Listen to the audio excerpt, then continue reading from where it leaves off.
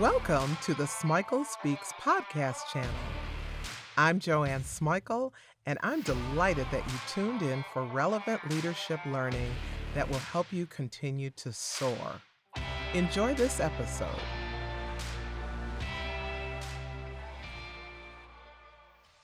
Dennis Courtney is back. He is a certified yoga instructor, a certified mindfulness meditation teacher, a fellow Western New Yorker, and a person who's devoted to his daily meditation practice. And I'm delighted to have him back on the Smikle Speaks podcast channel. Glad to be here, Joanne. Thank you. Thanks for coming back. We're going to go deeper on this topic of meditation. I hear people talk about a meditative state. What is that? So, as the mind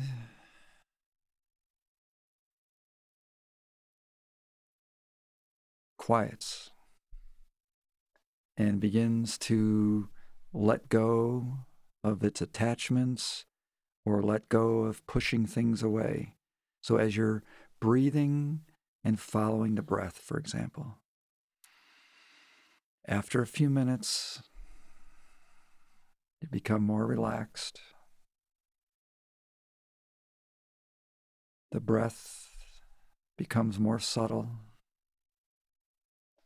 The mind becomes more subtle with it.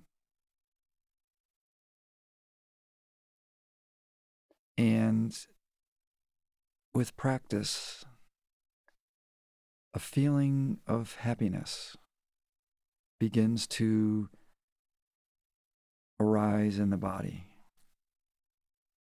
For me, it'll start with my hands and my feet and my lips. And I begin to get this feeling of happiness. And what's happening there is our natural state is happiness. Our natural state is joy. And our natural state is to be peaceful and loving and compassionate. And when we are all stressed out, we put multiple layers between that happiness and peace and joy and us, let's say. And people believe that they need to search externally to satisfy or find solutions or products or substances or relationships that will help the pain and the loneliness go away. And those things, those activities, those sensory objects are only temporary. If you want more long-lasting and permanent, you need to find it within. Mm-hmm.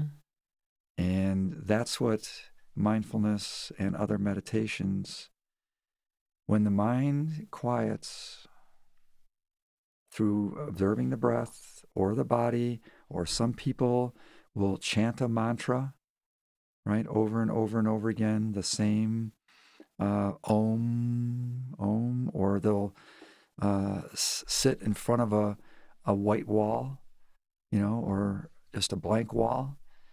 And that kind of is another way of starving the mind and forcing it to relent. It's almost like, well, you want to be loving and gentle even with your mind and even with your ego.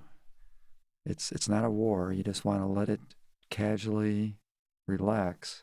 But sometimes there's a little bit of discipline involved and self-discipline. And you have to say, hey, now's my time to meditate. And I need to be able to concentrate a bit on my breath. So, and then when you get deeper the joy and the happiness are there. It begins to flow throughout the body. And my experience, Joanne, is that when you take it very, very deep, when you're able to quiet the mind, there's a rapture. It's like every cell in your body begins to scream for joy. It's better than any drugs. It's better than any orgasms. And it's free. And it's within every single human being. It's your birthright. The joy that's within? Yes. Okay. The kingdom of God that's within. Now, what's the difference between a meditative state and a prayerful state? Prayer, I think you end up in the same place. I really do. So prayer would be devotional. You are praying to God and you're becoming one with God through devotion. Mm-hmm. And with meditation, you're becoming one with God through the absence of anything else. Because God is the default. God is the background of everything. For example, I am this or I am that. I am hungry, I am angry, I'm interested, I'm this or that. And what do? We focus all of our time on the object, on the, what it's about. We never spend any time contemplating or reflecting on the I am. Right? Mm-hmm. And if you were to ask any of the almost 8 billion human beings on this planet, they all refer to themselves as I. Mm-hmm. Right? I am. Everything else to the right of that to the left or to the left of that is not as relevant. And it's almost like the I am. And I'm not talking about the I am, the little I, the little Dennis, mm-hmm. the personality I. I'm not talking about that.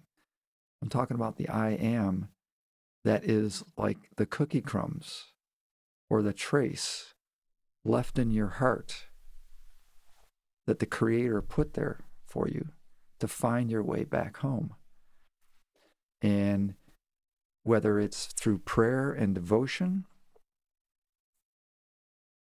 or through meditation, I believe you end up in the same place.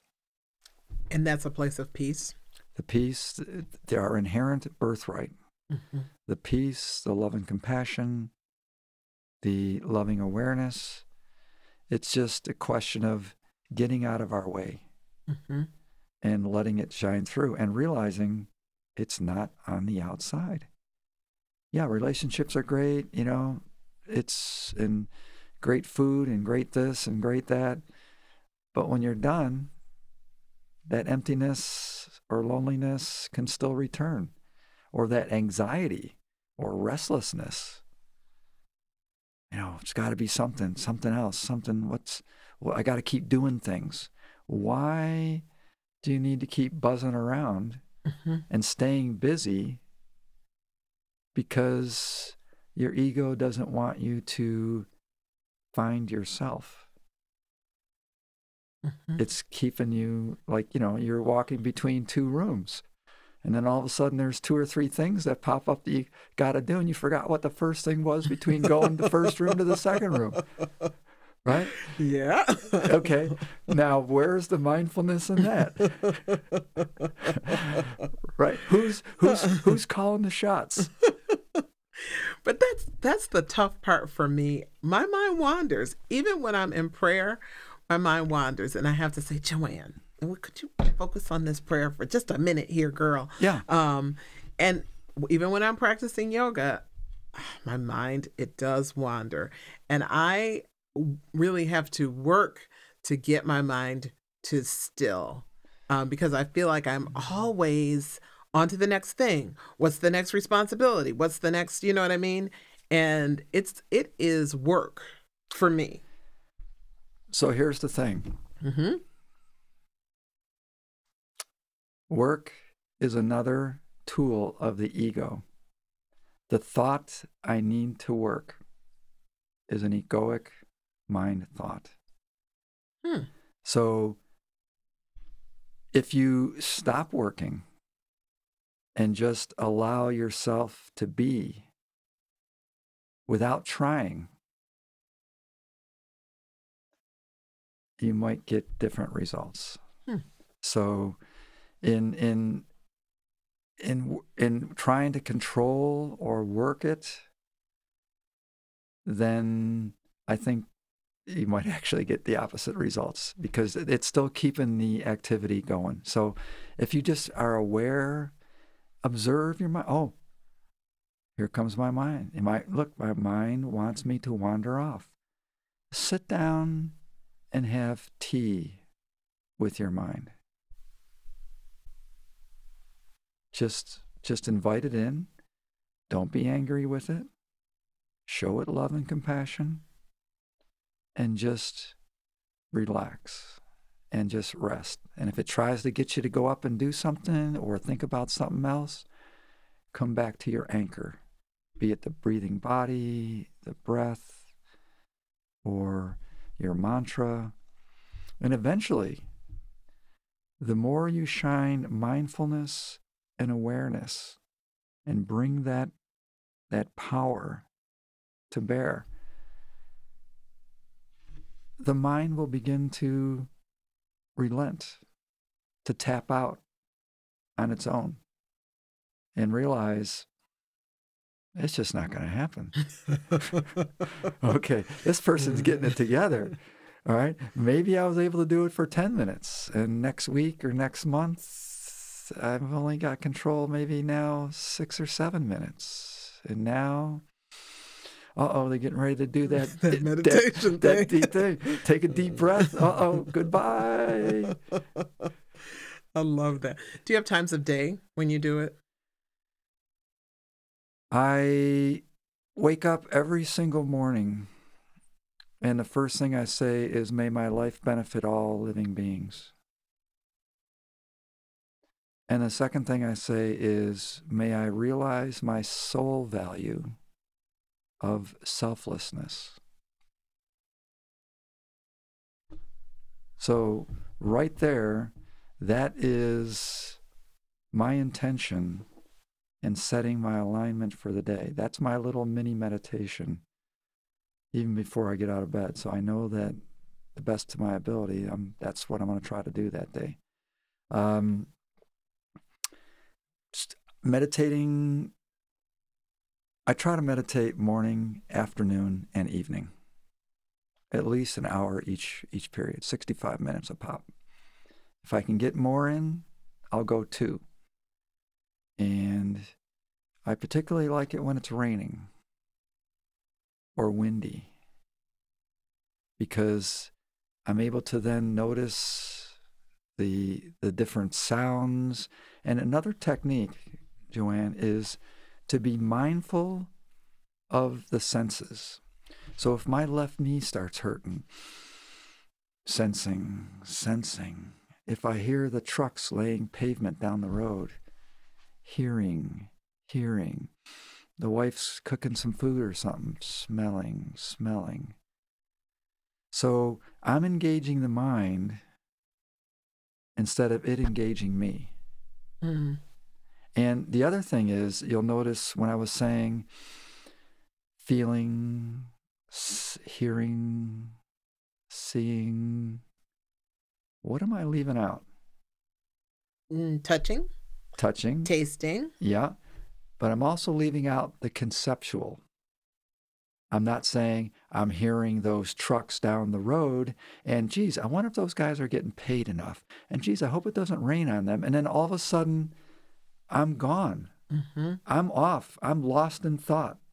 I'm in a zombie trance, and I'm not aware. I'm not mindful. So if I'm saying hearing, seeing, smelling, and I'm not going into the conceptual pattern, what I'm doing there is I'm living in the now and living every moment like it's an act of creation. Because it is. Because it's not stored habits, patterns, and living in the past egoically. And I'm not worried about projecting that into the future. I'm living and I'm hearing and I'm experiencing reality in the now. And a lot of the patterns that we have, they need to be reworked and new ones need to be developed. And when people talk about reincarnation or the afterlife, every split second, now, living in the now, every split second is a reincarnation. I never thought about that, ever. Right? I mean, you're creating. You, with union with the divine, are creating the expression of the now, the divine expression. Of this moment. Of this moment. And this moment is the only moment because it's this moment. And the last moment's gone and the next moment might not come. So this is it, this moment. And this is the same moment that you had when you were a 5-year-old girl looking in the mirror. Mm-hmm. And the body's changed. Things have changed. But the awareness and that soul, it's like when you look in the mirror, like when I look in the mirror, I'll say, geez, that me? I don't feel that old. Yeah, I know that one. Right? And it's like, that's because the body changes, but that which is aware of the body doesn't. Mm-hmm. It was there before I was born, and it's going to be there after I'm gone. And it's constantly aware in the background. Mm-hmm. It's like the screen projector. And all the drama on the film clip is being shown on the movie. Doesn't change the screen. Isn't that interesting? The screen's just saying, okay, the movie's going on this way and the movie's going on that way, but I'm always here. I always love you. I am love. You are me. Mm-hmm. You and I are the same. And this temporary, illusionary drama, that's being projected. You're projecting from me, through me, to me. Mm-hmm. That's interesting. So, Dennis, thanks for coming back. I appreciate it. I appreciate deepening my insights on meditation and understanding this meditative state and how it connects me to the divine that lives within me.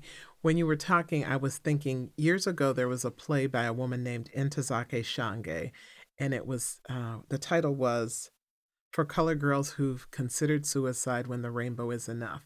And there's a line in there where she said, I found God in myself and I have loved her fiercely.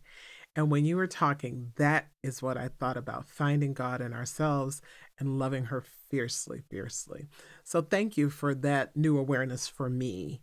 Thank you very much. And I hope that you will come back for another episode on the Smichael Speaks podcast channel. Thank you, Joanne, and I'd be happy to. Thanks for listening to this podcast. I hope you got tools that you'll actually use and share. Subscribe if you haven't already. I add new and relevant leadership learning all of the time. If you haven't visited the Smichael Speaks YouTube channel, check it out. There's all sorts of new content. All of this is virtual leadership learning that will help you soar.